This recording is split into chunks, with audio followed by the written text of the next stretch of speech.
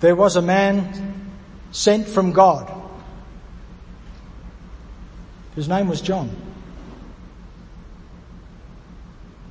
He came as a witness to testify to the light so that all might believe through him. He himself was not the light, but he came to testify to the light. This is the testimony given by John when the Jews sent priests and Levites from Jerusalem to ask him, "Who are you?" He confessed and did not deny it, but confessed, "I am not the Messiah." And they asked him, "What then? Are you Elijah?" He said, "I am not." "Are you the prophet?" He answered, "No." And they said to him, "Who are you? Let us have an answer for those who sent us. What do you say about yourself?"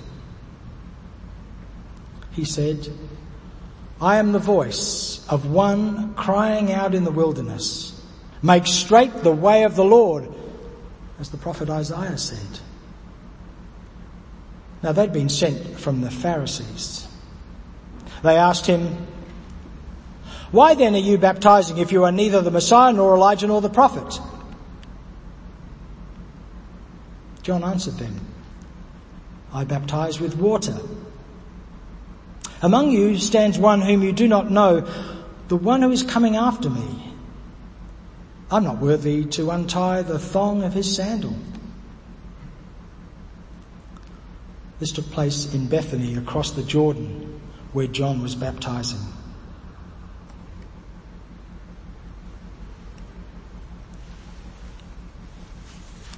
This whole gospel is a mystery. The whole Gospel of John is a mysterious document written in some part to be mysterious. It wasn't designed to be a biography of Jesus or a historical timeline. It was the last gospel written, as far as we know, of the four gospels, canonical gospels we have, that is the gospels that were chosen to be accepted into the New Testament. And it begins with a thing called the prologue. In the beginning was the Word, and the Word was with God, and the Word was God. You can, and people have, written doctoral theses on just that first verse, the complexity of it. And we're going to hear that reading on Christmas Eve if you happen to be here, because it's John's version of the birth story that both Luke and Matthew have, completely different to each other. And then John's completely different again. In fact, it doesn't even sound like a birth story, but it's his version of it. It's full of mystery. And in it, we have this narrative of John the Baptist. It's interspersed with this poem or hymn that we call the prologue, which many writers think existed long before it was written down in this context and was just added in as a way of making as making sense of what the gospel writer wanted us to tell. But this story about John is just as much full of mystery. It begins, "There was a man sent from God," and all of us who went to Sunday school, the answer is Jesus. It's always Jesus, isn't it? If you're in Sunday school, the answer is always Jesus. Well, that would make sense, because isn't that what we expect? Isn't Jesus the one sent from God? There is a man sent from God, and his name is John. That's it, just John. John who? Who is this guy? Why is this the beginning? Why is this linked to this massive retelling? And another way of talking about the prologue is the retelling of the Genesis story. In the beginning was the Word. Why this guy woven into this story? Well, we know who he isn't. He's not the Messiah, he's not the prophet, and he's not Elijah. So who is he? Well, he's not interested in telling us at all. In fact, only thing he says about himself, he's the voice of someone else. I'm the voice of the one crying out in the wilderness. It's as mysterious as the prologue. He wasn't the light, but he pointed to the light. What's the light? Well, the whole gospel is trying to sort of unpack that, but it's not that clear and it's not that obvious, and you're going to spend a lifetime in meditation and contemplation trying to figure out what it means. But more importantly at this point, why the hell is he baptizing without any authority? What is going on? Why is he messing things up? There's rules and there's ways of doing things, and he just is ignoring them. And he doesn't answer when they ask him a fairly straightforward question. Who are you? Well, this is who I'm not. And then I'm this sort of voice and whatever that means.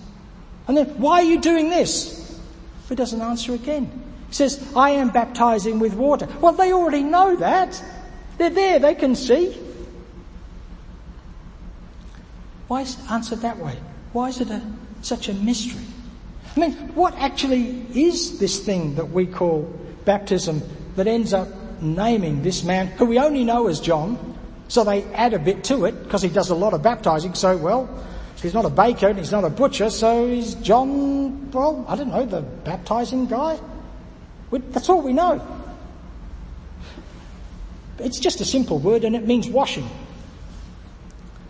If you tell your kid to go and wash their hands before dinner, you would tell them to go and baptize themselves before dinner. That's the way the word was used. But it began to mean, over time, a special rite, a special ceremony that you do as a ritual. Ancient people, it appears, baptized themselves when they wanted to finish something or begin something, when they wanted to leave something behind or start something new. And you can understand why then it's an immersion, the idea that you go dunk straight into the water and then come out again. One thing is done and another thing begins.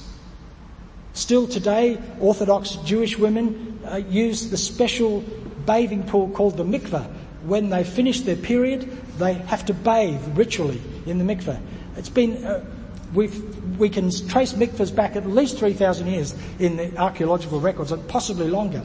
And in many Orthodox Jewish communities today, they will build a mikveh into their building.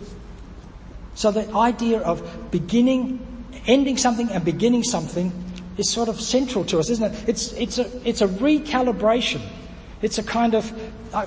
years ago, I worked for a while in a factory making cars, and I was always worried because my job was to put the bits together that hold the wheel together. And I wasn't very conscientious, and I was always worried that somebody would drive off in one of my cars without anybody checking it, and the wheel would fall off. But I used to have to use this torque bar, and every couple of days I used to have to get the engineer to come and check it to make sure it was recalibrated to do everything the right way. And so, in a sense, baptism is this idea of recalibrating. Or, if you're a musician, it's the retuning of the instrument so that it sounds sweet and does its job and makes good music. Or rebooting. If you own a computer, that's the best thing you can ever do. When your computer doesn't work, turn it off, turn it back on again and hope for the best.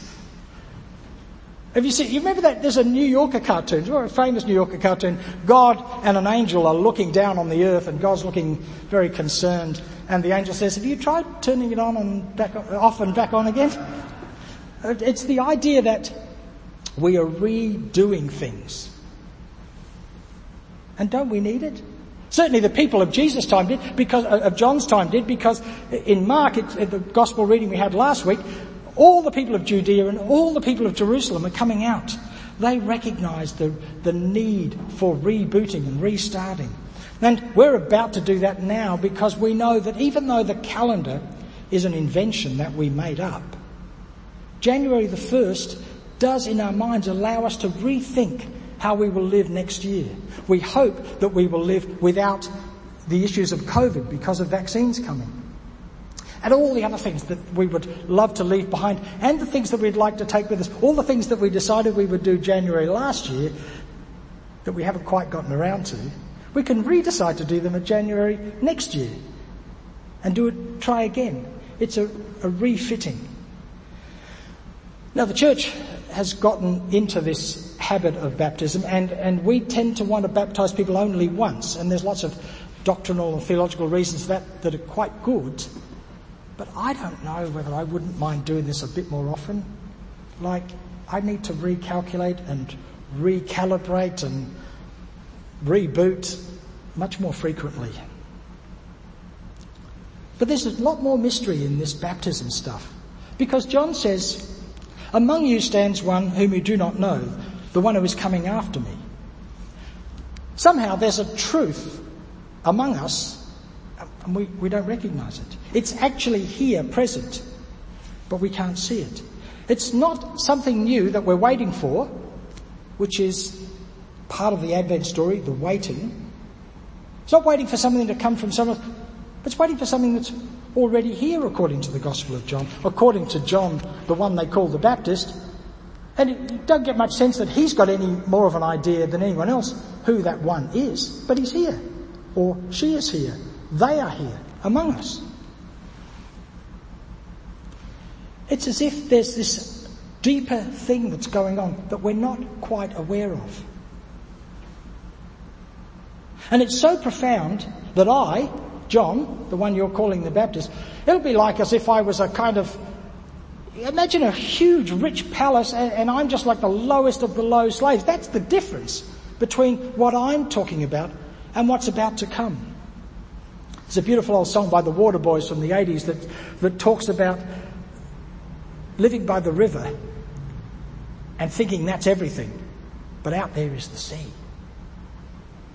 This is the river. That's the sea. And it's so profound, this story of what's coming and what's already present, that it will be a little bit like what I'm doing, which is baptizing in water, the recalibrating, the changing of things, the rebooting. But it will be immersed in something much deeper, much more powerful. It will be immersed in a Holy Spirit. There's no V. Most of the translations say, he will baptize you in the Holy Spirit, but it's not there, it's just Holy Spirit. It's as if it's not something that you can identify, but it's something that is profound and everywhere and present. It's as if what is going to happen, what is already present among us, will immerse you in the deep experience of being radically part of the whole. You will begin to discover who you are in the universe. And a huge amount of our literature and our films and our music is about our disconnection with the world, our sense that we don't really know how to be present here. When you see a dog with nothing to do, mostly the dog will just lie down and have a nap. When I've got nothing to do, I panic about all the things I really should be doing. And I think about the kind of person I should be, and I turned out not to have been, and yet is there any time for me to be that person? And then I need a nap because I'm exhausted. You know, we don't actually feel like we fit. We're not connected. This is why we're so interested in indigenous spiritualities from around the world. There is a sense where the connection of the world is so much deeper for those ancient spiritualities that modern indigenous people seem to be able to reconnect to. A wonderful story that comes into my mind all the time, and it's just popped in now, and it's some friends of mine ran an organisation in Alice Springs, and they invited people from across the country who were interested in indigenous spirituality, and it's not I was going to say it's connection to the land, but it's much, much deeper than that. It is the land, it is country.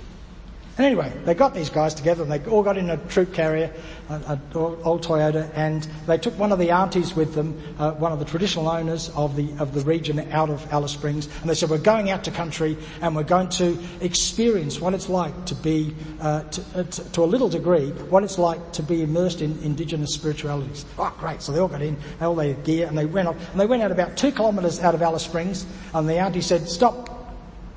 So get out. We all got out. They went and sat in the sandhill. And everyone looked around and said, well, the town's just over there, we can just about see it.